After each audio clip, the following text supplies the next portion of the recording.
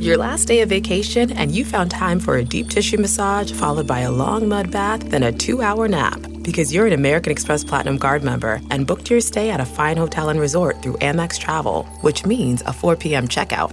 And those relaxing vacation vibes can keep going at the airport in the Centurion Lounge. Just a splash. Before you board the plane, back to reality. That's the powerful backing of American Express. See how to elevate your travel experiences at americanexpress.com/withAmex. Terms apply.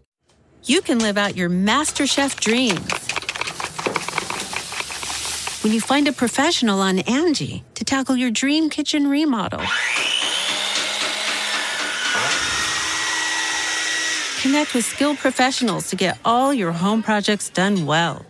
Inside to outside, repairs to renovations. Get started on the Angie app or visit Angie.com today. You can do this when you Angie that. Welcome to the Nerdist Podcast number 414.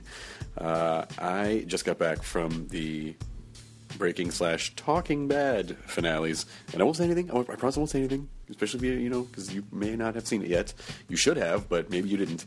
But all I will say is... Spoiler alert, RJ has breakfast. Shut up, he does not have breakfast. He does not have breakfast. She's not spoiling anything. Always yes, I know. Okay, so in our hearts, he'll always... Spoiler alert, he stops having breakfast. He doesn't stop having breakfast. I don't... There's no... Go back to your intro. I will. Okay.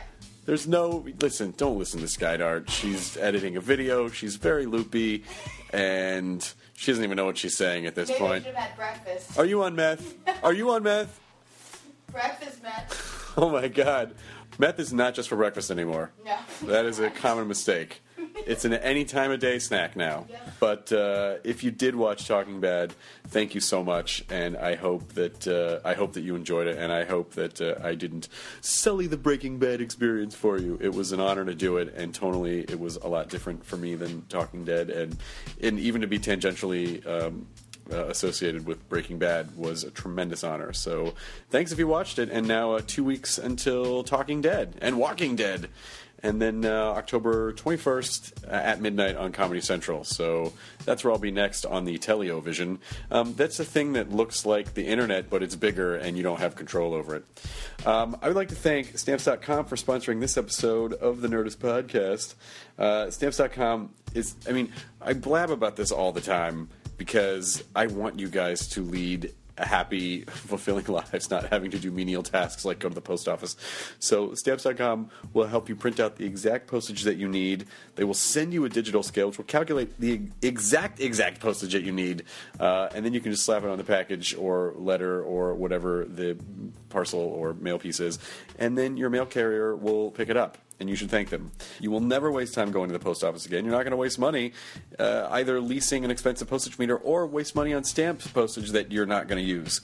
Right now and always, there is a promo code NERDIST. Remember it. You probably do, unless you skip over this part, which I hope you don't. It's a no-risk trial, $110 bonus offer, including a digital scale, up to $55 of free postage. Don't wait. Go to Stamps.com before you do anything else. Click the microphone at the top of the homepage and type in NERDIST. That's Stamps.com. Enter the promo code NERDIST. Do not mail meth to people. Do not mail meth to people.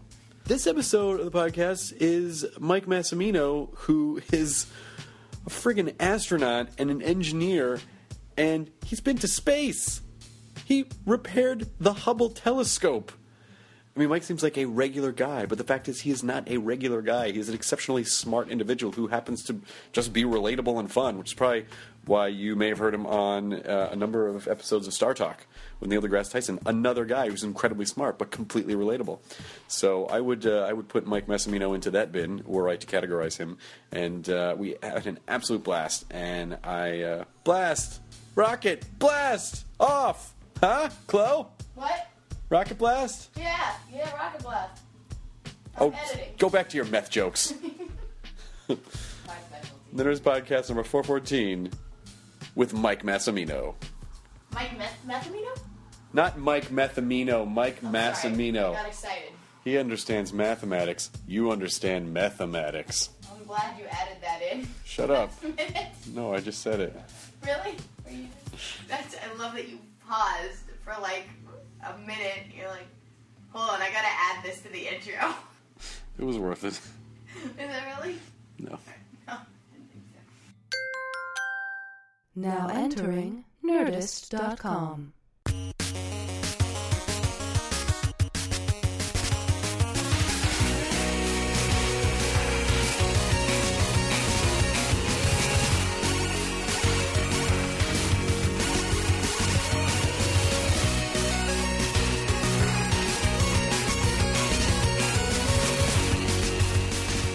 Talking about at the tweet up for the last shuttle launch, Mike got to do a Q&A with Elmo.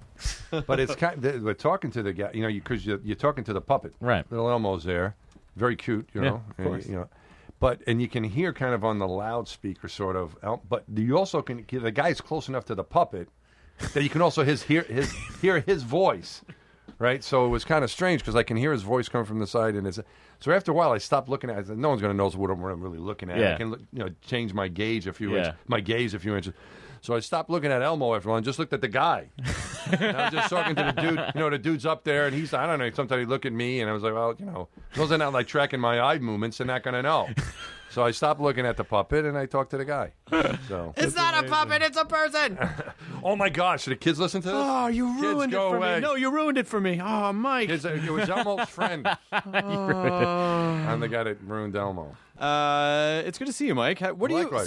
So you're in town promoting something because you're doing a crazy junket day. Gravity. Yeah. Oh, you're promoting Gravity. Yeah. Were you a consultant on No, Gravity? he wasn't. We already covered this, Chris. No, I wasn't. I was not a consultant I'm on it. late to the party. But I would like to think that George Clooney based his performance on my personality. This is what Massimino would have done. And I'm trying to get that message to Does he my have wife. to? She doesn't believe me. Are there strip bolts in the movie? He's got to rip a panel off. No, there's not. Well, they have some other issues. We had a fair on our, my worst day in space would have been a real easy day for these poor people.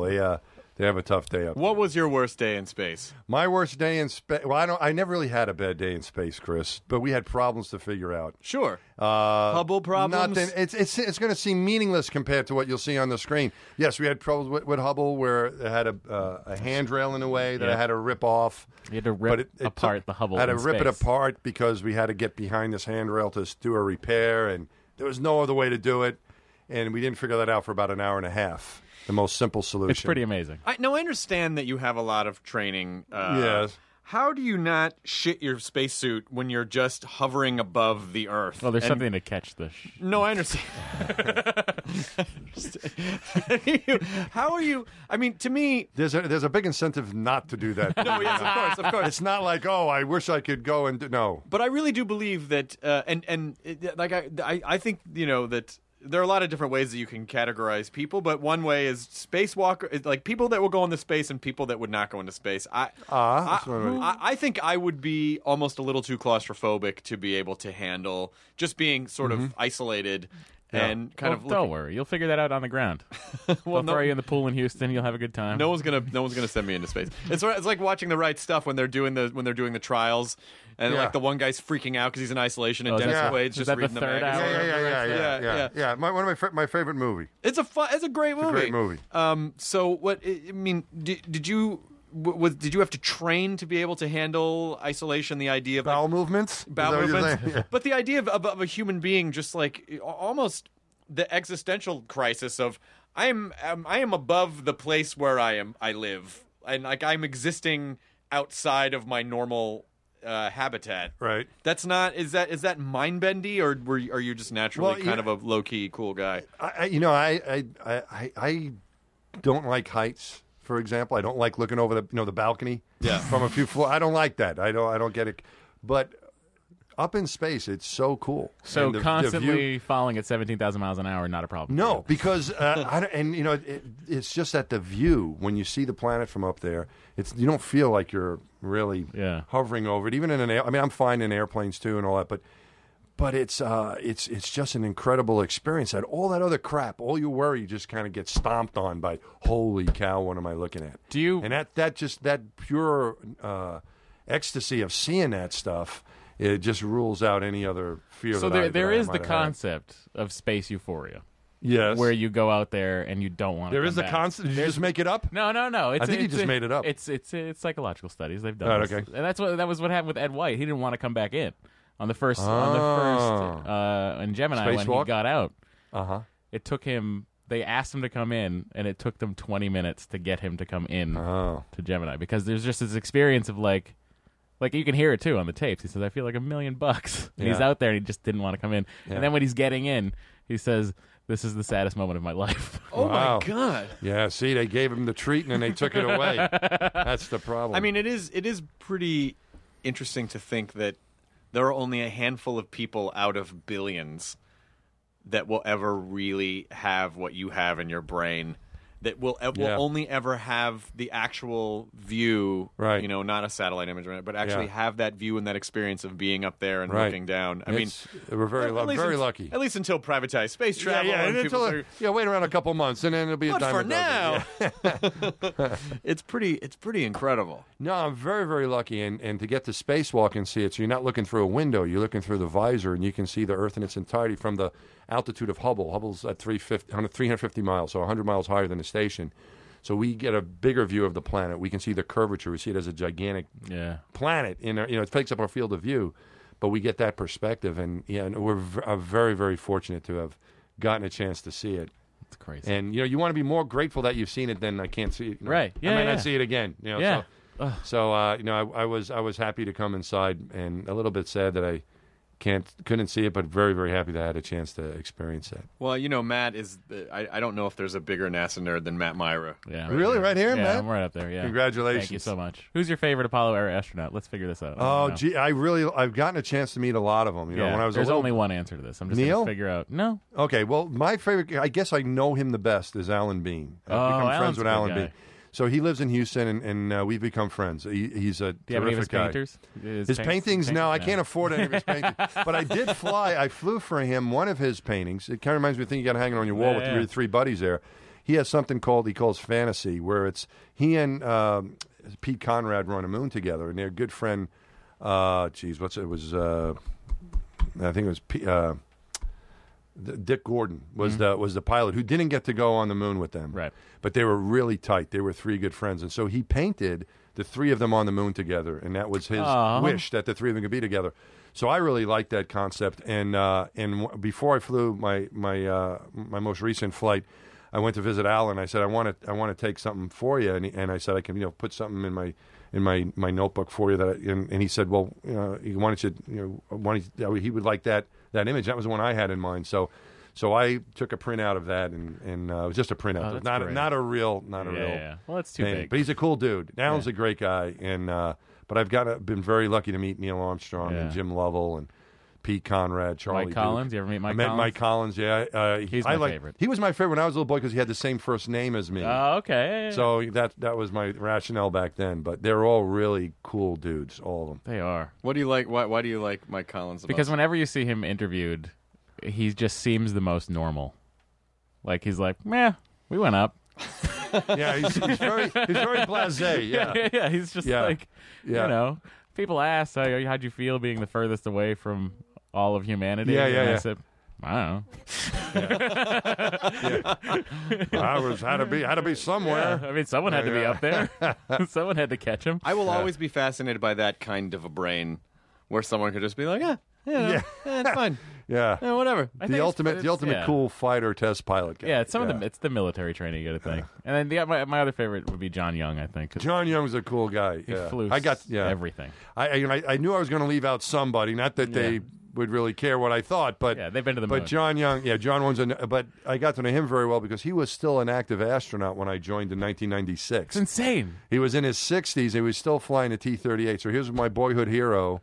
And now I'm working with him, and he was a front seat pilot. So the T-38, our training jet, was a front and back airplane. And I said, anytime you need someone to go with you somewhere, let me know. And he was like, okay, and he would let me know. So I got to fly to the Cape Canaveral with him, and to California with him and ask him questions. You ever drive on John Young Parkway with him in Florida? No, I've never done that. I've driven by John Young Parkway, but he's a cool guy. So great guy. You started at Johnson Space Center, right? I did. Yeah, that's where we trained. That's it. I've been to Johnson Space Center, but I failed. You visited? You didn't tell me? Well, this was ages ago. I get this crap from my relative. You were here and you didn't tell me. That's why. This was like 7 years ago. All right, okay. This was before. Now you would tell me. Yeah. No, right. now I would absolutely tell you cool. if I want to go down there because we didn't. I didn't actually have time to take the tour of the grounds. We just saw the main. Like you just go in, and it's really a lot of it's like there's the like a cross section of the shuttle. Yeah. But a lot of it really is sort of like a jungle gym. It is a playground. Yeah, it's sort of a playground. I was like,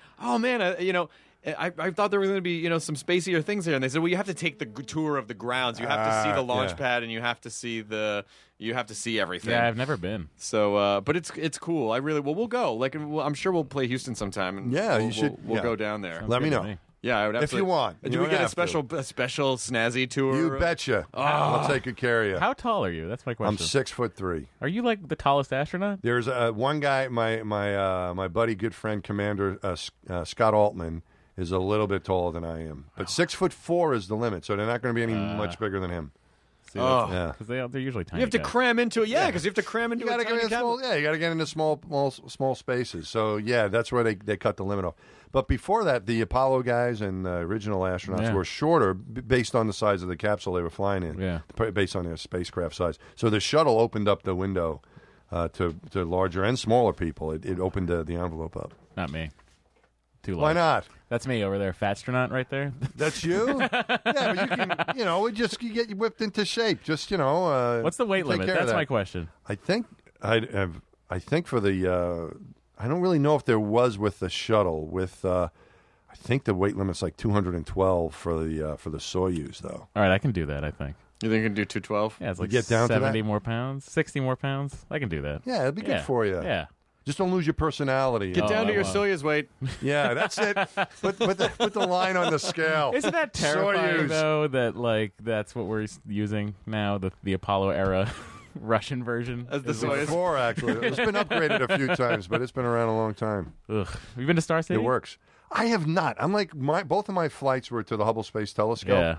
So I have never been. I have never been there. I think I'm like the only astronaut that has never been there. We should go sometime, me and you. I'll go. Let's go. I want to go to Star City. I can't promise a good tour there. I'm not there, but I'm sure we can arrange something. So what? I've seen you. I saw you on Star Talk when the video version, like when Neil did Star Talk, and heard you on Star Talk too. And you're, it's, I don't know. You have a real kind of like I'm a kind of a regular guy vibe to you. But coming from you, I'm very flattered. No, but seriously, because you like. If I just met you at a party, I go, that guy's really nice. What does he do? He's an astronaut, an engineer, a pilot. Like, oh my God, really? That's why Mike is my favorite shuttle era astronaut. That's true. You are. Really? Yeah. You're making again, in interviews, I'm the only guy you know. Can I tell you? Last year, you stopped by my birthday party. Oh, it was the best. So much fun. It was great. You stopped by my birthday party. Were you there, Matt? No. It was fantastic. All right, that's another story. And so that was a blast. What a party. Yeah, I sent Matt a picture because Bobak came and you came. And so I sent Matt a picture because you were out of town. No, I'll tell you exactly what happened. Where were you? The worst reason to miss meeting Mike of all time. I had hosted Attack of the Show that day. On G4. And we decided to microwave beef. Oh, you were sick. You had food poisoning. Yeah. I remember that. I do too. And so I had to send. I sent you. Bad. It was my idea too. I sent you. You ate microwaved beef. We microwaved it during the commercial break. There was this very funny internet video with this weird guy on a college cable station that was he did recipes with a microwave. Wow. So he showed you how to make some killer nachos. Oh. So I decided. Oh, no. Oh, so you really got nachos. Yeah. Oh, for crying out loud, Matt. So you were violently ill. I remember this now. And I sent you a picture of Mike, and you were like, no! Like, he was so heartbroken because you were just in town for like a day. Yeah, it was a real. But that kind of episode could help you get down to Soyuz weight. Yeah, that's the only silver lining on the microwave beef diet. I'm down 30 since July. I can do it. You look good, man. 6 more months. You look good. Soyuz. We're gonna do it. You look good. We're gonna get on Soyuz. But anyway, that proves that Matt is an enormous fan of yours, and he was heartbroken that he couldn't come to that party. I got to meet Winnie Cooper at that party. Yes, Danica was. I was afraid you come away with. I was afraid my Danica. life was over at that point because I was like, "There's really nothing else to live for." What was so much? And she was so sweet. What a great She's the best. person. And what was Holy cow. amazing about that party, and I'm sorry to get name droppy, but it's relevant to the conversation, is that was watching all these people nerd out and fan out on other people. Like, so you said you met Winnie Cooper. Danica freaked out about meeting Bill Nye. Really? Yeah, Bill Nye freaked out about meeting, I think, Nathan Fillion. Like, it was just like the chain of each person and watching him go, "Oh my God, you're Right. so and so," and that person walking over to someone else and going, "Oh my God, you're so," like it was such a fun. This November, I will not be microwaving anything before your birthday. Well, we don't know if Mike's going to be back in town in November. You'll probably be like, "Oh, you missed it. Mike Collins came out of retirement to come to my party." He came out of. Why does he have to be out of retirement to go to a party? I don't know. It's a long way. He lives in Florida and Cape Cod. He splits his time. Getting on a Splits his plane at this time point between is Florida and like Cape coming Cod. out of retirement. You pop back and forth in Los Angeles a lot, right? I do. As I like coming here. It's You know usually, what? It's usually for fun and games. You are but on this it's good. podcast because I saw you on Twitter saying you were doing Press for Gravity. And Really? I I'm texted happy our about booker. it. And A I lot said, of times people, I get grief when I Twitter them somewhere. They're like, "Why didn't you come visit? Why didn't you call?" So I'm glad made it it worked happen. out. But no, it's fun coming out here, and there's a lot of media attention here promoting the movie Gravity. I don't know if we're really promoting it, but we're trying to represent NASA and spread Sure. the word.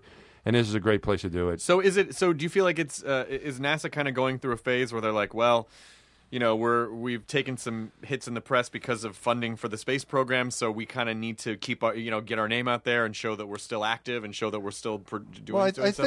think they want to show people that they're still alive. We don't have the shuttle program any longer, and NASA was identified with that. But mentioned Bobbitt. We've got the Mars rover going strong. Yeah. And we've got people going to the space station. We just got Chris Cassidy back, and we've got Mike Hopkins is going to be going. We launched from Russia, from Kazakhstan. So it's a different experience, but they're still going up. It's a different way to get there. But the end result is pretty much the same. You're in space for 6 months on the space station. Wow. So we're trying to get the word out that we're still sending people to space. We're designing new spaceships. We're working with some of these commercial companies. We want people to know that we're still doing stuff, and people that are interested. Hey, I had the dream of being an astronaut when I was a little kid. You can still have that dream. Even you, Matt. "Oh my God, You can do it, buddy. It's not too late." So- Are you? What are the effects after you've been in the space station for 6 months? What are the effects to the body, like in terms of, or either bone density loss, Yeah. or I mean, just the effect of not having any kind of grounded. Yeah, it's like so I've never done that experience. I've been on shuttle missions. 2 weeks to the Hubble has been my spaceflight career so far. But a lot of my friends have gone and done the station on shuttle, and also the long duration 6 month stay that you're talking about. You've hit it right on the head, though. You're worried about muscle loss. You're worried about bone density loss. So they exercise every day, 6 days a week. It's a 2-hour period. That Me includes too, and your. I'm not even in space." Oh, I watched See I watched the Hadfield videos. I watched all the. Did he show you all that? Well, Did he show that? it wasn't Hadfield. Well, it was who took over for Hadfield. What was her name? Oh, Karen Nyberg? Yes, she did a tour. Someone did a tour, and it was like, and it was hilarious because she was explaining like how the bathrooms work.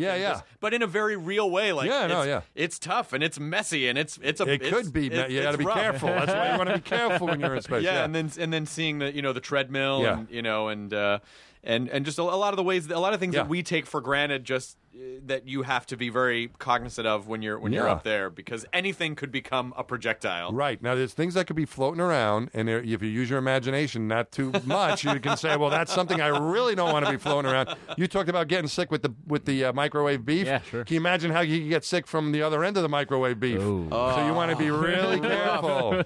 You want to be really careful with that sort of thing. So the hygiene is really important, and keeping a clean ship is really important, and exercise is very important to keep you healthy. And that's the best way to counteract it, is to exercise. And we have, even though you can't lift weights in space, we have a resistive exercise device that it works on a series It's a of Bowflex? more or less, almost kind of, but it's a really fancy one. And we have a treadmill and a bike to ride, and all that stuff is important to do. So many great things were designed by NASA. Like when you're just seeing all the old advertisements, Yes. like Tempur-Pedic or Space Pens or whatever, designed by NASA. Yeah. That's really where the cutting edge of technology. There you go, was. Velcro. That's number one. Yeah. Velcro's great. Without Velcro, how would old people have shoes? They Hey, I'm getting close, Matt. It's so hard Don't to diss the tie. Velcro, buddy. You can do a lot with Velcro. Yeah. It's great. Velcro's great. And it really, NASA, I think, to a whole generation of us, really does represent, like hope and sort of cutting edge technology and onward, that kind of feeling. And so, do you feel like NASA is still does it still mean that to this young generation, or is the onus on you guys to really figure out a way to reach young people and get the message out? Well, I think a couple things. One is I think what you guys are doing and being kind of a science-oriented program personality, I think that you get a lot of that message out to the younger people. But I tell you what, the last couple of years I've had some interesting experience. I've been on assignment, more or less, still with NASA, but I was at Rice University for a few months, and now I'm up in New York City at Columbia University for a little while, and like a visiting faculty member. Still a NASA person, but up there working for a temporary assignment. And these students, these are smart kids, young kids, they are just as excited about spaceflight as I was back in the day. And I was kind of shocked because I had the same assumption, hey, no one's walking on the moon. We don't have a space shuttle. These kids are going to forget about what's going on. But there is just as much excitement with these young people today. I think it's the way we can share information. They may not see people walking on the moon, but they see a lot on the internet. They hear your program. They hear a lot of science, math, spaceflight, Danica's books, right? Yes, Winnie Cooper's books. All that stuff. It's become kind of cool. The Big Bang Theory. I got a chance to be on that show, launching into space. So I've never been on the space station, but in the Big Bang Theory, I was. You were on the space station. So I'm going to count that as a. If I had to pick one, you would pick the Big Bang Theory. Oh God, no! All right, okay. He would pick the space station. The space station. Yeah, but I think there's a lot of excitement with the young space people station's today. probably funnier too. You know what Anyway. I don't? Hey, you know what I don't? What I didn't know, and I feel like an idiot for not knowing this, but I feel like a lot of people didn't know this. I feel like the reaction was kind of surprised. It was that when when the rover landed on Mars. Someone pointed out on Reddit, like, there was a device on Venus in the 70s, and I had no idea. There was a device like that. They basically, I think it may be the Russians. Someone landed a device on Venus in the 70s, and it took these very sort of grainy. Yeah. We certainly have photos. Yeah. And I had no idea. I had no idea. Yeah, we don't. Yeah, it's interesting how the rover captured everyone's attention. I think Bobbitt with his mohawk had something The to do mohawk with it. had. I think that we could blame him for it or give him the credit maybe. But it's interesting because we have landed space. There's been other rovers on Mars. Yep. There's been exploration of the moon, the solar system. Voyager's way out there. Voyager just went out there. Just got out of the solar system. Yeah. So all that's happened, right? So I almost ask you guys. Why has that happened? I think it's because of all the. Maybe the social media or the news gets out or what we're able to share. I don't know, because that. It really captured people's imagine. The Bobbitt's like a rock star, and I think the whole Mars team got a lot of press, a lot of excitement. Well, how fast information was traveling. Not only how fast, but also the fidelity, like the quality of the information we're receiving, like the pictures, the definite, like the. This is good. The fact that it was live streamed on Xbox. I mean, I watched it. I watched it on Xbox. I watched it on Xbox.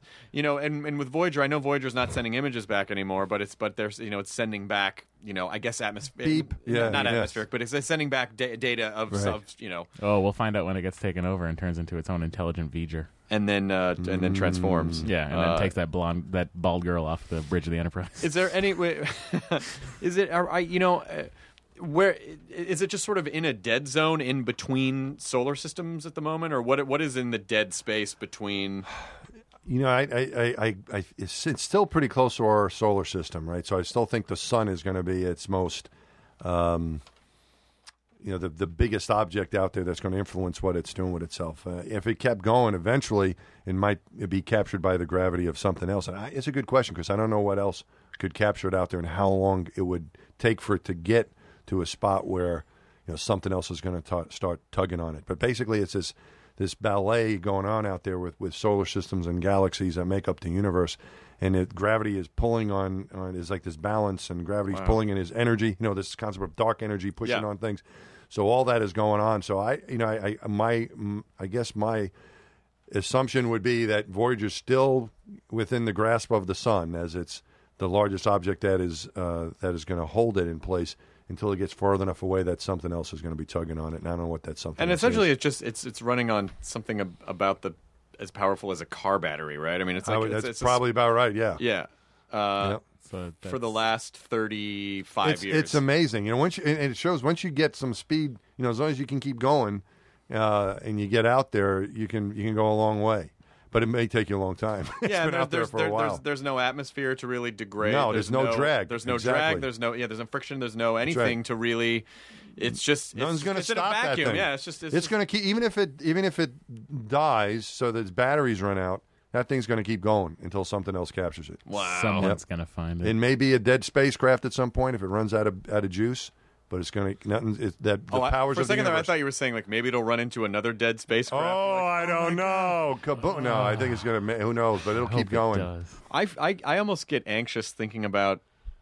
I know I've had just sort of weird dreams about just where that thing is and just the isolation of being at the edge of the solar system. Yeah. And I think that's why. I mean, I know you're involved with Gravity, the movie Gravity. But when I saw I moderated the panel for it at Comic-Con in San Diego, and they mentioned that. Yes. They liked what you did. Oh, they were actually. great. Nice. They were great. And so I saw the extent. Like they showed some footage from the movie. Yeah. And it's terrifying. Like just the idea. It's so. That's what I was saying. It's edge of your seat bullshit. I can't take that. Remember, it's a movie, man. I know. No, it's real. It's real. But when did you grew up in New York? Yeah. And did you immediately know like high school, college, like this is where I want to go, or would you just think, well, I'm going to be an engineer, but maybe I'll be a pilot, or? Well, when I remember I was 6 years old when Neil Armstrong walked on the moon, right? So I can remember that, and that got my attention when I was a little kid.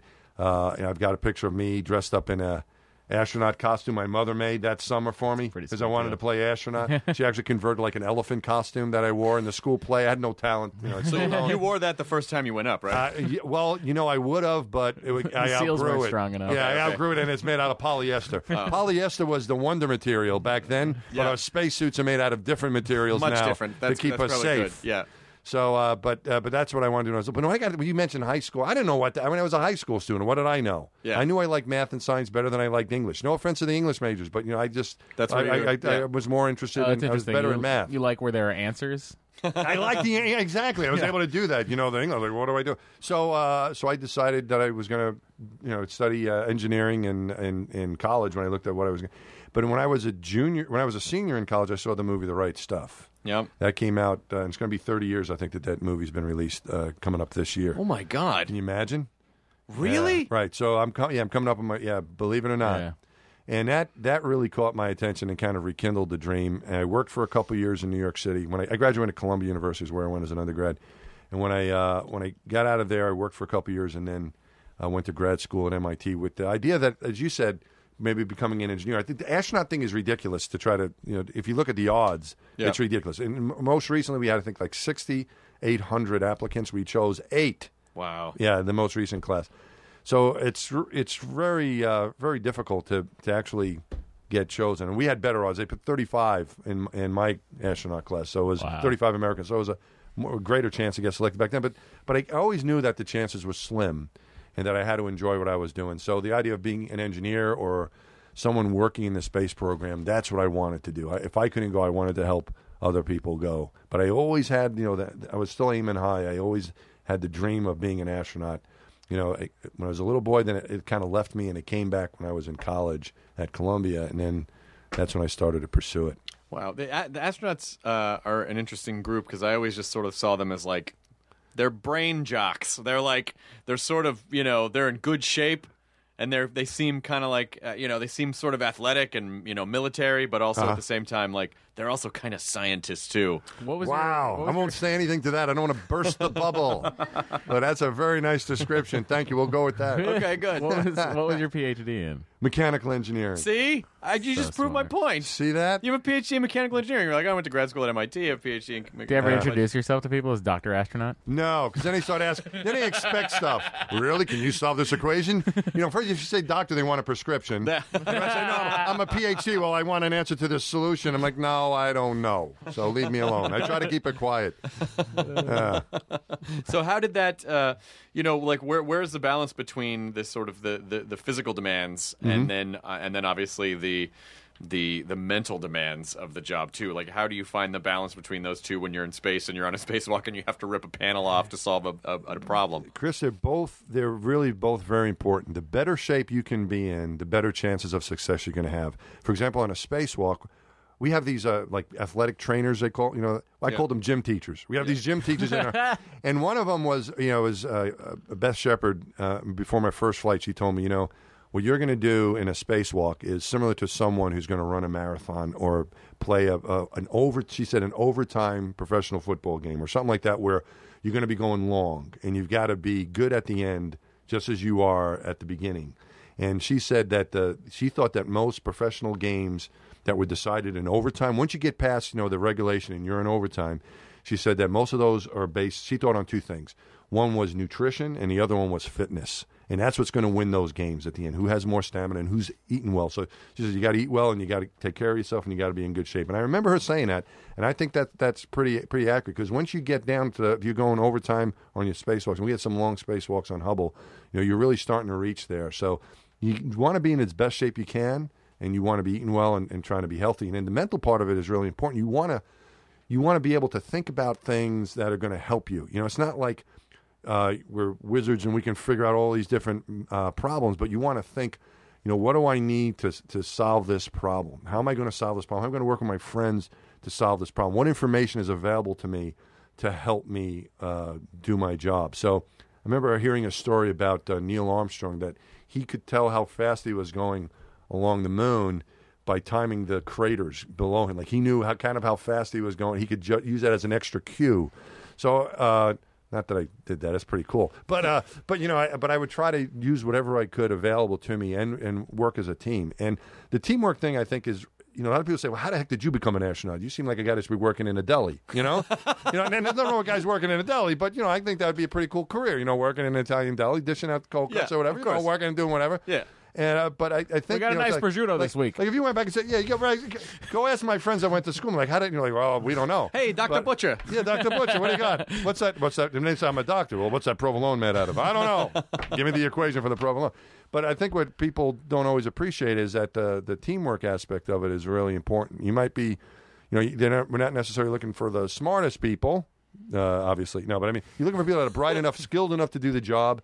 But it's also, I think, that element of being able to work as a team and someone you'd want to hang out with, someone you want to work with. Yeah. Which doesn't always show itself when you looking for an astronaut. But when you're up there and you're faced with, well, like, this panel, I'm going to have to rip it off and I got to get in there. I mean, is there any part of you that says, like, I may not be able to do this, or are you one of those people that just says, no matter what, I'm going to figure this out one way or another? Once they told me that solution, Chris, I knew I could do that. It was when they were getting the complicated stuff that required a lot of thinking. I wasn't so sure how we were going to figure it out. But when it came down to, they said it was 60 pounds of force that it was going to take. Some smart guys at the Goddard Space Flight Center, our team, our engineers were there. It's kind of like I think it was like the scene out of Apollo 13. Yeah, you can't run a vacuum cleaner on 10 amps, John. These guys had to go into action. They had a copy of our instrument. They had all of our tools. It was a Sunday, and they replicated that problem. They came up with the idea to try to rip that handrail off, and they measured 60 pounds of force. The smart thing they did is they didn't give the video of that to Houston, because I saw the video after, and when they pulled that handrail off, it goes flying into the air. Yeah. So they would have been pretty concerned if that thing would have got me in the head. But we were really careful about how we pulled it off. And once I heard it was 60 pounds of force, I knew I had that, and I was very motivated to get that thing out of the way. Well, you were how far into the walk were you? It was a few hours in. You try to plan for about 6.5 hours. And we were going to be right on the mark if everything went well. We extended to about 8, but we were eating up over an hour just working that problem. The other thing I thought of, Chris, when that was going on, and Matt, for my training, that people said, "What were you thinking of when you ripped that thing off?" I lived across the street from my Uncle Frank. And when I was about 10 years old playing stoop ball, he comes over the house covered in oil, right? And he goes, "Where's your father?" And I go, "He's in the house." He goes in my house, all dripping oil, and they come out of the house. My father has about a 3-foot long screwdriver. He grew up on a farm, and he took the screwdriver with him to the suburbs, like a tractor screwdriver. And he goes to me, "Come with me, you might learn something." I was 10 years old.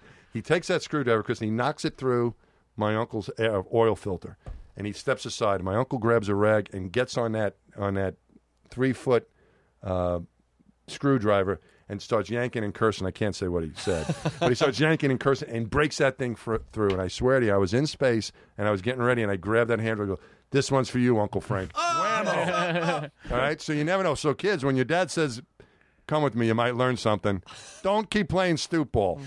Go across the street and see what's going on. You never know when it's going to come in handy. Well, when Uncle Frank tells you, you got to come back to the car and I'll show you something. That's it. It could be something really bad, but in this case, it was really, it could have been, here's how to dispose of a body, here's how you launder money, but whatever.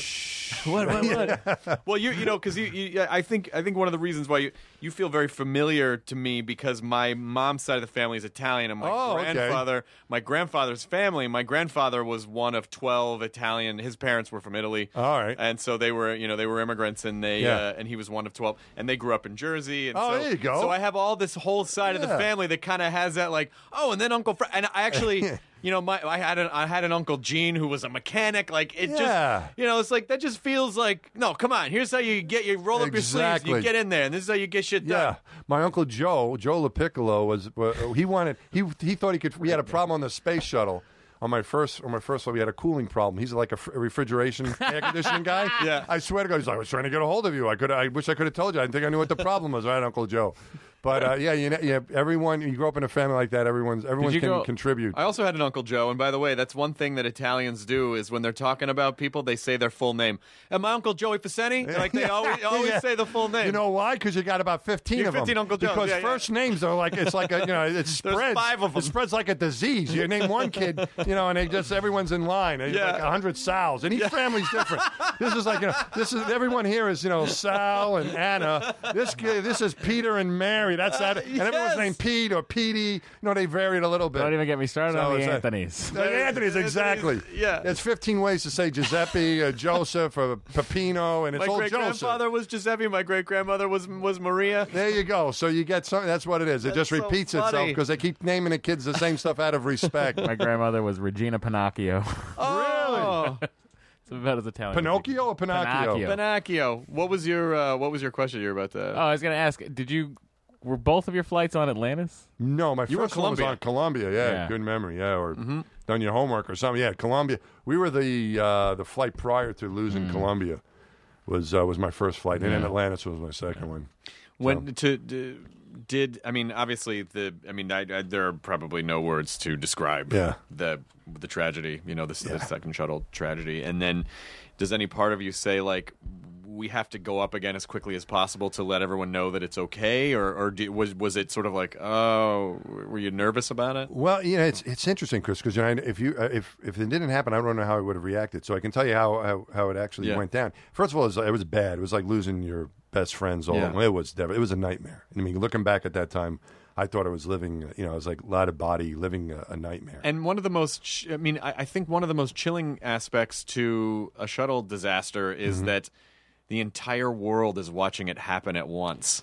Yeah, everyone started watching. I don't know if everyone was, their entry came in and, it started going bad, and then everyone noticed it gets a lot of attention. President of the United States was at the Johnson Space Center with us the day after. There was lots of media press. The whole world, immediately turned their attention to what had happened. It's one of those big events that people remember where they were. You guys probably remember where you were. I was walking out of the church after we were burying my grandfather. There you go. And someone was like, there you go. It was Columbia a Saturday morning. I was like, oh my God. Yeah, so people, it's one of those types of, you're right. It brings a lot of attention, which is really weird, because it's like you kind of have our lives down there, and then all of a sudden it's like everyone's paying attention, and it's like the world is paying attention. So that's weird. But as far as the reaction to it, I had flown one time in space. And I came back from that flight saying, I really want to go back again. And if I had an opportunity, I want to go back to Hubble. I felt, once was kind of like, I was a rookie. I didn't really, I didn't know what the hell was going on. I really want to go back again. I want to enjoy it. There's certain things I want to appreciate. And I only felt like it wasn't enough. I don't know if you ever say it's enough, but I certainly felt like one was not enough. I wanted to go again. And it's not like it in a strange way, it didn't add any new information. We knew that this could happen. And we hadn't had an accident for a while. Yeah. Challenger, right? Challenger was in 1986. This one happened in 2003, 17 years later, right? This was almost at the day, actually. was when that next accident happened. And you kind of knew that something's out there lurking. We thought on my first flight, not that we dwelled on it, but when we first started talking about our spacewalks, I was a rookie, and the other guys who I spacewalked with, there was 4 spacewalkers on that flight. We're all veterans. They had a lot of experience, and we talked about amongst ourselves. Our first little meeting, getting together, is that we lost the crew on launch, on ascent. Most likely we thought that the next time you're going to lose somebody would be during a spacewalk. Because lots of things can go wrong in a spacewalk. And we're going to make sure that we take care of each other. We don't make any mistakes. We're going to cover each other. We don't want to come home. And that we really made sure that we knew our equipment well, the procedures well. We thought of every emergency we could. We want to be prepared. We weren't really thinking. We thought entry was going to be okay. And then we found out in Columbia entry was bad as well. I mean, we knew it could happen. But I guess what I'm saying is you always know that danger's out there. And the strangest thing is that it really didn't change my desire to go. And after like a couple months, I spoke to my wife about it, and I said, how do you? And we knew all those people. I mean, we were in their homes that night, at the night of the accident. My kids knew their kids. Our wives were friends. This was like we lost family members, right? And I remember talking to my wife about this a couple months after, and I go, how do you feel about me flying again? And she's like, you've only gone once. Don't you want to go again? And I was like, yeah, and that was the thing to do. So it really didn't add. We knew it's there. It's still there. I hate to say this, but we're probably going to lose somebody else eventually if we keep going. But you gotta keep going, right? You can't stop. And what do you think is the ultimate, what is it that keeps pulling us into space? I just think it's where we belong. I think it's our destiny. I think that's, for me, it was a dream to do it. And a dream is worth risk. I think you need to be passionate about what you're doing, and if it involves some risk, that's what it is. Let's try to minimize, but let's go on. But I just think it's where we're going to be. It's where we're adventurous, we're curious. I think it's our next step.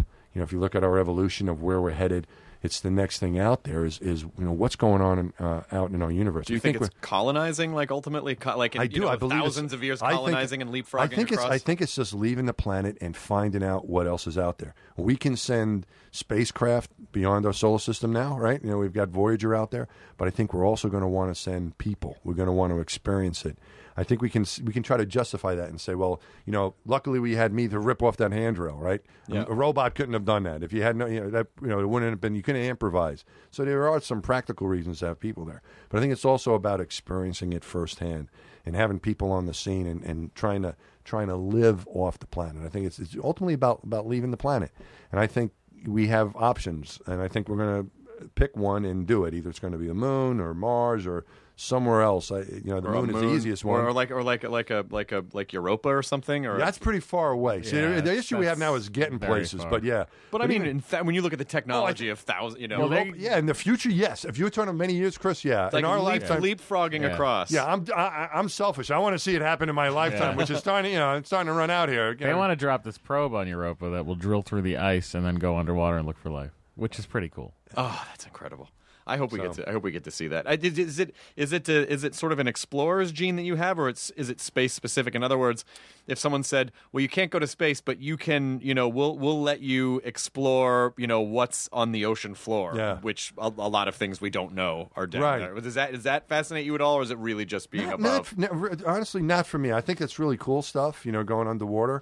For me, I think the things that really motivated me were, I wanted to experience what it was like to be a part of the space program, and to get a chance firsthand to see what it's like to get that experience and to contribute in that way. And the other thing that I wanted to do was to be an astronaut, to be part of that organization. When I first got out of grad school, I took a job at the Johnson Space Center working for a contractor down there, and I got a chance to work with some of the astronauts. And this was the group I wanted to be a part of. A team that works together really well as a close-knit camaraderie with a goal in mind, just being a part of the office, going to work. Because, you spend a very little time. I've been an astronaut for 17 years. I spent about a month in space, okay? I've spent about a good deal of that training on my flights and a lot of generic training, but that's been done basically on the ground. I'm not counting airplanes flying around. That's still on the ground. They're in spacesuits. You're still on the ground. So most of your time is on the planet. And so a lot of your job is supporting your friends and that camaraderie and those friendships and being part of that organization, being on the front line of getting your friends ready. I've been in the control room as a Capcom, helping out with planning spacewalks, assisting crews, helping them to get ready. I wanted to be a part of that thing. I didn't just want to go once and that was the end of it. To me, I wanted the whole package. I wanted to be part of that organization. Wow. So that was my motivation. And I don't think, and the undersea stuff is really cool, but I'm a space guy. Did it change you in any way, in any noticeable way? Did it change you, like when you got back? Did you have a different perspective on things, or did you? I don't know. Did you notice anything about your personality that it's slightly altered? I think you notice some things, like you come back and you're like, the first thing you get to the driveway, and I looked up on the roof and I was like, when did those shingles come loose? So I was like, what happened? It's like an awakening again. Like, man, I'd rather be back in space. It's but I think not dealing with Earth stuff. I think as far as the change, I would say for me, it changed the way I look at the Earth in some way, the way I perceive the Earth, and it happened to me on my first spacewalk. The other rookie on the flight was my buddy Dwayne Carey, an Air Force pilot, and he wasn't going to get the spacewalk. And we were classmates. We were in the same astronaut group when we were selected, so we were classmates. Still one of my best friends. And his nickname was Digger, and he said, Mass, when you go out there, I'm not going to get a chance to go out there. He goes, I want you, as soon as you come in, I want you to tell me exactly what it's like out there spacewalking. And I don't want any BS. I want you to tell me exactly. I don't want to hear any like stuff for the reporters. I want to know exactly what it's like. So I go out and do my spacewalk, and I come in. Sure enough, he comes in the airlock, and he's right in my mug. He's waiting for the signal to get my helmet off, And now it's time for the helmet, and the lock comes out. The helmet's off my head, and he's right in my face, floating in front of me. He goes, "What was?" He didn't want to take any chances. I need to go to the bathroom. Nothing. I couldn't do anything. No sandwich. He wanted to know, and he's like, "Mass, what was it like?" And I looked at him and said, "Digger, the Earth is a planet, right?" And he looks at me and he goes, he looked at me with like, "What were you smoking in that spacesuit? Right? What the heck kind of answer that?" And I said, "Man, it's a planet.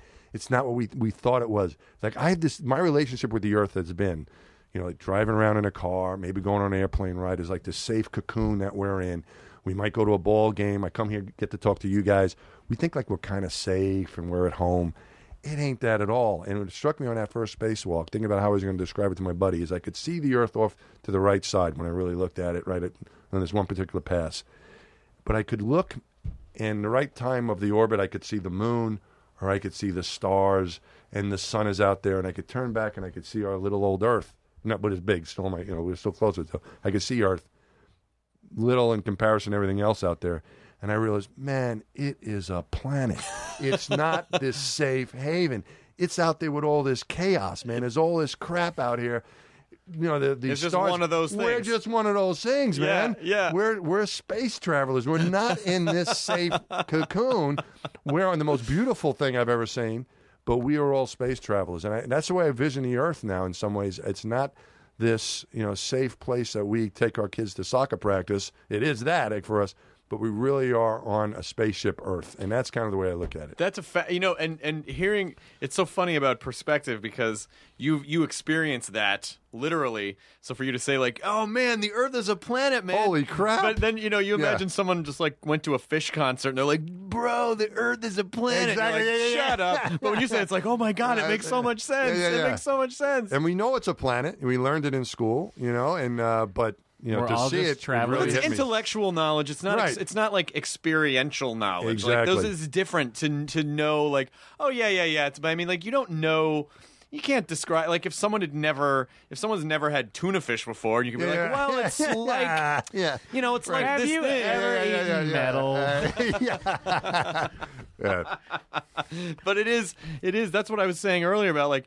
When you're describing that, you're getting these images that are real images from an experience that you had, and it's, like I'm kind of weirdly jealous because most of us most of it will never have an experience like that. We'll never.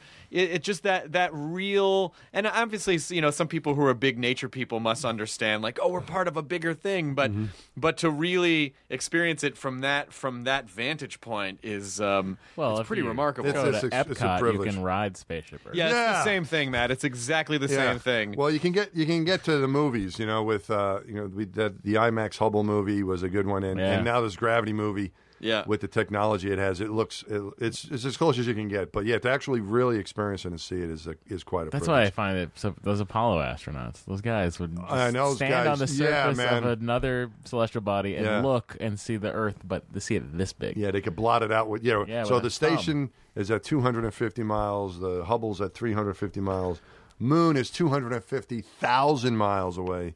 That's a much different perspective. I can't. When you start talking astronomical figures, it really does sort of like whenever you hear, like they discovered another planet that's orbiting another star that's very similar. It's very similar to Earth. Although millions of Earths could fit inside this one. Like, when they start talking about, or even just the size of Jupiter. Yeah, Jupiter, like how many Earths? There's a bunch of Earths that can fit inside of the spot. Yeah, exactly. Like 13 Earths, 30 Earths in this spot. Yeah. In this spot, you can fit I don't know, I forget what it is. It's basically like the nostril of Jupiter. Like you could fit, a ton of Earths. Right. That's so, like when you start thinking in those terms, it's just, you can't even... Your brain is just like, does not compute. Like, I just get the little pinwheel and spinning in front of my face. Like, I can't it's beyond what we can comprehend. 250,000 miles. It's a long way away from home. That's just to the moon. That's just around the corner. That's in the neighborhood. How far is Mars? 90. Wait, it's no. The sun is 90 million miles away. I don't know. It takes 19 minutes for a signal to get there at light speed. So what is that? Somebody figure it out. Figure that out. How far is Mars, Katie?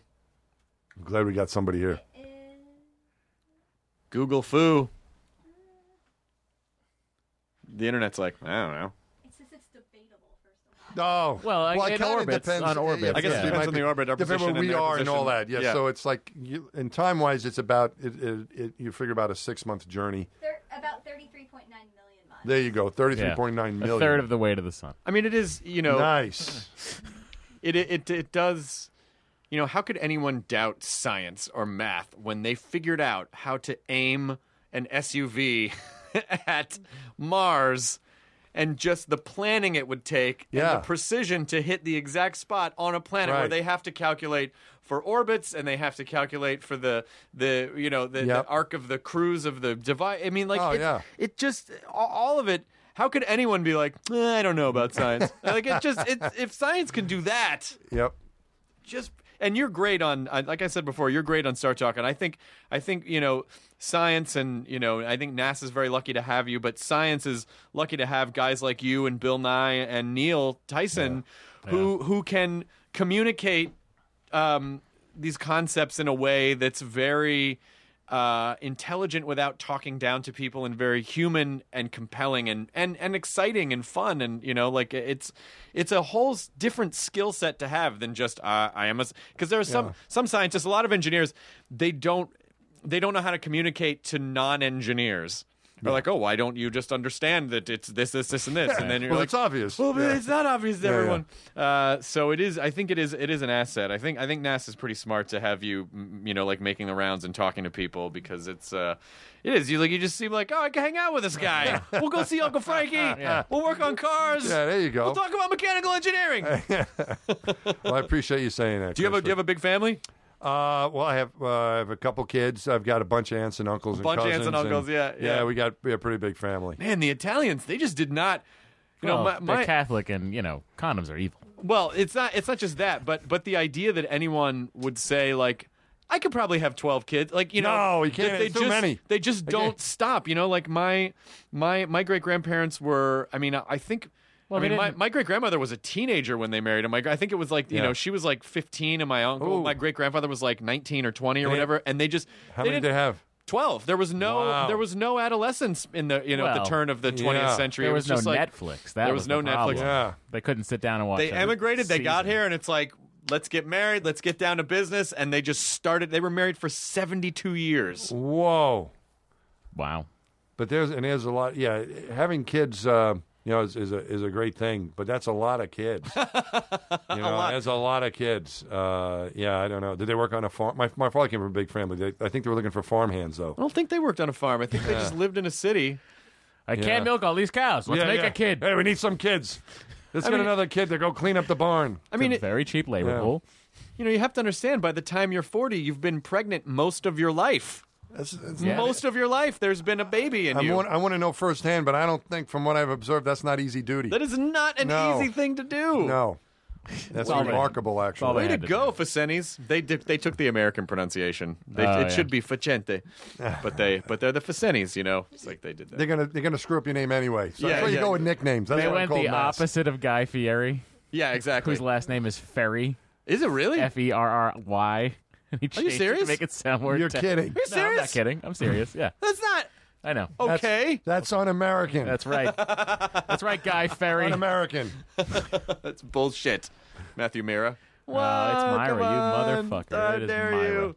So what's next for you, Mike Massimino? What are you off to do? What are you going to do? Well, I'm going to head back to New York after talking to you guys, and I'm on the visiting faculty member at Columbia University this year. So that's pretty cool. I'm getting a chance to teach a space course, and we're doing looking for some cooperative research between Columbia and some of the schools in the New York area and NASA, and doing some outreach projects there as well. So yeah, that's what I'll be doing for Do you take the next subway? few months. I take anywhere I can get around to New York, man. Talk about navigation. It is celestial navigation when you're going around the stars, but holy cow. Based on the time of day and what's going on, is you have to pick the right way to get around there. So, you subway. take the F train to the ISS? Whatever. I don't know. You can't go up. That's why elevators only go so high. I just love But getting the around idea Manhattan, man. of an astronaut on a subway. It's the way to travel. It's the way to go. It's a good way to go. But there's other methods too. Yeah. But that's a big deal. Just like it's a big deal here in L.A. getting around. Yeah, sure. It's not so you got to put some thought and effort into it. In Houston, it's pretty easy getting around town. Get in the car and go. There But are here's, some, there it's are a little some bit tough. There are some subway stops though where you where I almost imagine you do need to suit up, like you're going out into a hostile environment. I better suit try- up, put on the suit, put You're on the already, helmet. you just got to be knowledgeable of where and when you are. Yeah. But New York City, it's when I was growing up in New York, it's a lot different. It's a clean place. It's much safer than it was when, Yeah, no, when I was a kid. It's really turned, I think, for the better. It's a I don't wonderful have place. any reservations about walking Yeah. around New Oh, York no. at like 2:00 in the morning. There's just If people look out for each other too. Los I feel Angeles like. though. No, I don't know. I'm not an LA guy really. You know, don't but walk I like around late at visiting night there, here. but- You okay. just don't walk around late. I at always night here. usually will walk at least from the Natural History Museum down to like Soho. Whenever I'm there, I do that whole. I just walk fucking blocks Nice. and blocks and blocks. Yeah, I love that's it. great. You can bike around. I've been riding my bike around town too. You I'm on bike the around Manhattan? Well, not on the streets. I'm not that Oh, crazy. okay. I go fly in space, but I'm not riding my bike down Fifth Avenue. No. Because there may even be a bike path there, but really what that symbol of a bike guy is a passing lane for the taxi. Yes. That really does not mean bike lane. That means passing lane for taxis. By the way, and it doesn't matter Stay if out of you're there. in that lane or not. It's still going I to be ain't a going passing there. lane for the. But they for have the some taxis. really nice bike trails around there in the parks that are really extraordinary. It's a really a wonderful place. I'm very lucky to be great. there for a little while. I love it. So you're on. Where can people reach out to you online? Okay, so the Twitter thing is probably good, right? Yep. I'm Astro_Mike. Okay. And that's my Twitter handle, and that's where you can find me. Great. That's where I All found right. him. That's where you said- found well, me? That's where Matt I was the found first me. dude to tweet from space. What? Yeah, I was the first guy to tweet from space. Take that, Hatfield. There you go. Yeah. Yeah, he's the first guy to have a full orchestra in space. First guy to make a music video in space. Yes. I think. I Who knows? People might have made him, but not at that level. Yeah. When he came back, I saw him like 2 days after he came back. He said, "Hey man, how did you?" He had a lot of help. Yeah. So he had like he's from Canada. He had some like Canadian orchestra or something involved, and editors on the ground, and it was a big operation. But he had a lot of help. But he was A lot of incredible, man. coordinating. My son picked it up right away. He said, "Hey Dad, you got to see this. This is really cool." So for my son to say something was cool that had to do with space, I knew it had to be something really cool. What was your Hatfield. what was your tweet from space? What was your first? My first tweet from space was launch was awesome. I'm feeling great. The adventure of a lifetime has begun. Something like that. But the best part about that is that they made fun of it on Saturday Night Live. So my kids really didn't. My son was upset about the launch because it was conflicting with the 8th grade dance at the time. Oh, that's all right. So it was like, I got to go. So it's like, go to your dance. Don't worry about the launch. So he went to the 8th grade dance, and then we shoveled him like immediately as soon as we get him to the launch, so he could see the launch. But he was more concerned about the 8th grade dance. He had his priorities right. The kids really just like, when they were real little, they wanted a puppy. And they had to wait till after the launch. So they were looking forward to the launch so they could get a puppy. They have to bribe these kids. So they were like, Dad's flying in space, blah, blah, blah, blah. But we're going to get a dog, right? Who cares? Right. Who cares? So the thing that got him excited during my flight was not the first tweet, but that they made fun of it on Saturday Night Live. And even though they mispronounced my name, they called me Mike Massimino. They said I was at the International Space Station. Who cares? It was at Hubble, but they said something like, the first tweet from space, launch was awesome. And they made fun of it, said something like, if we ever find life on other planets and we send this guy, this is what we'll have. And they typed out, geez, dudes, look, aliens. But even though they mispronounced my name, and the kids went nuts because it was referred to on Saturday Night Live. This is good. This is very human. I'm just glad. I think it would have been funny if your first tweet was still like a picture of food, wherever you're like ham and eggs, and there's a picture of tubes. Yeah. No, I wasn't that creative. I just got on the computer and came up with that. That's all I could do. Astro_Mike. People should tweet out to you. Mike Massimino. Such a nice guy. Oh, man. Yeah, people are going to want to hang out with you. You can also watch, I think on Netflix right now, I think the Fixing the Hubble is on the National Geographic special. I think is still on Netflix cool. Right now. Yeah. And Nova Science Now, when they talk about going to Mars, he checks out new future spacesuits, which don't look that great. But anyway, you did a good job. You did a good report. Thank you. Appreciate it. Why don't the spacesuits look there? A little too weird looking. Oh, you're worried about the aesthetic. I'm worried about the aesthetic. Not the technology of whether or not they would protect people. The technology is viable. Yeah. It'll make you much more flexible and able to do more stuff in space, but they look weird. Okay, you're being a traditionalist now. You think all spacesuits should look like? I mean, either you wear a button-up red tunic, or a real spacesuit. You know what I realized we have here that someone sent this to us. I wish I knew. Let's see if it says. Oh, let's see if I know who made these. Okay.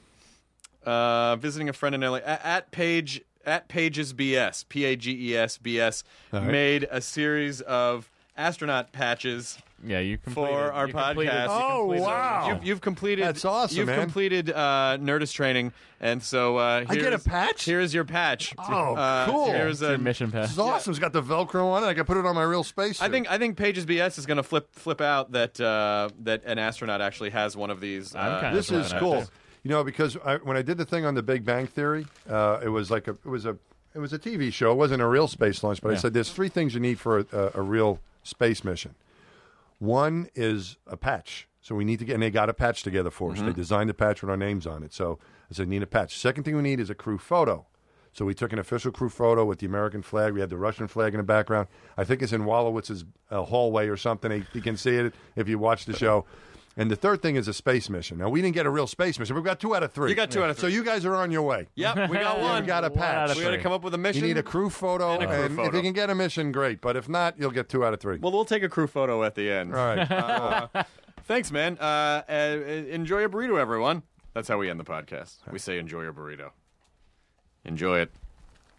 In space. Enjoy your burrito. I think you should say it, actually. You have a much better... Want me to say it? Yeah. What is it? It's enjoy your burrito. Enjoy your burrito. Yeah. It's nice. Now leaving Nerdist.com. Enjoy your burrito. This episode of the Nerdist Podcast is brought to you by Stamps.com. Go to Stamps.com, click on the radio microphone at the top of the homepage, and type in Nerdist for a $110 bonus offer, including a digital scale and $55 of free postage. That's Stamps.com. Enter the promo code Nerdist. It's all a lighthearted nightmare on our podcast, Morbid. We're your hosts. I'm Alina Urquhart. And I'm Ash Kelly. And our show is part true crime, part spooky, and part comedy. The stories we cover are well-researched. He claimed and confessed to officially killing up to 28 people. With a touch of humor. I'd just like to go ahead and say that if there's no band called Malevolent Deity, that is pretty great. A dash of sarcasm and just garnished a bit with a little bit of cursing. This motherfucker lied like a liar. Like a liar. And if you're a weirdo like us and love to cozy up to a creepy tale of the paranormal, or you love to hop in the Wayback Machine and dissect the details of some of history's most notorious crimes, you should tune in to our podcast, Morbid. Follow Morbid on the Wondery app or wherever you get your podcasts. You can listen to episodes early and ad-free by joining Wondery Plus in the Wondery app or on Apple Podcasts.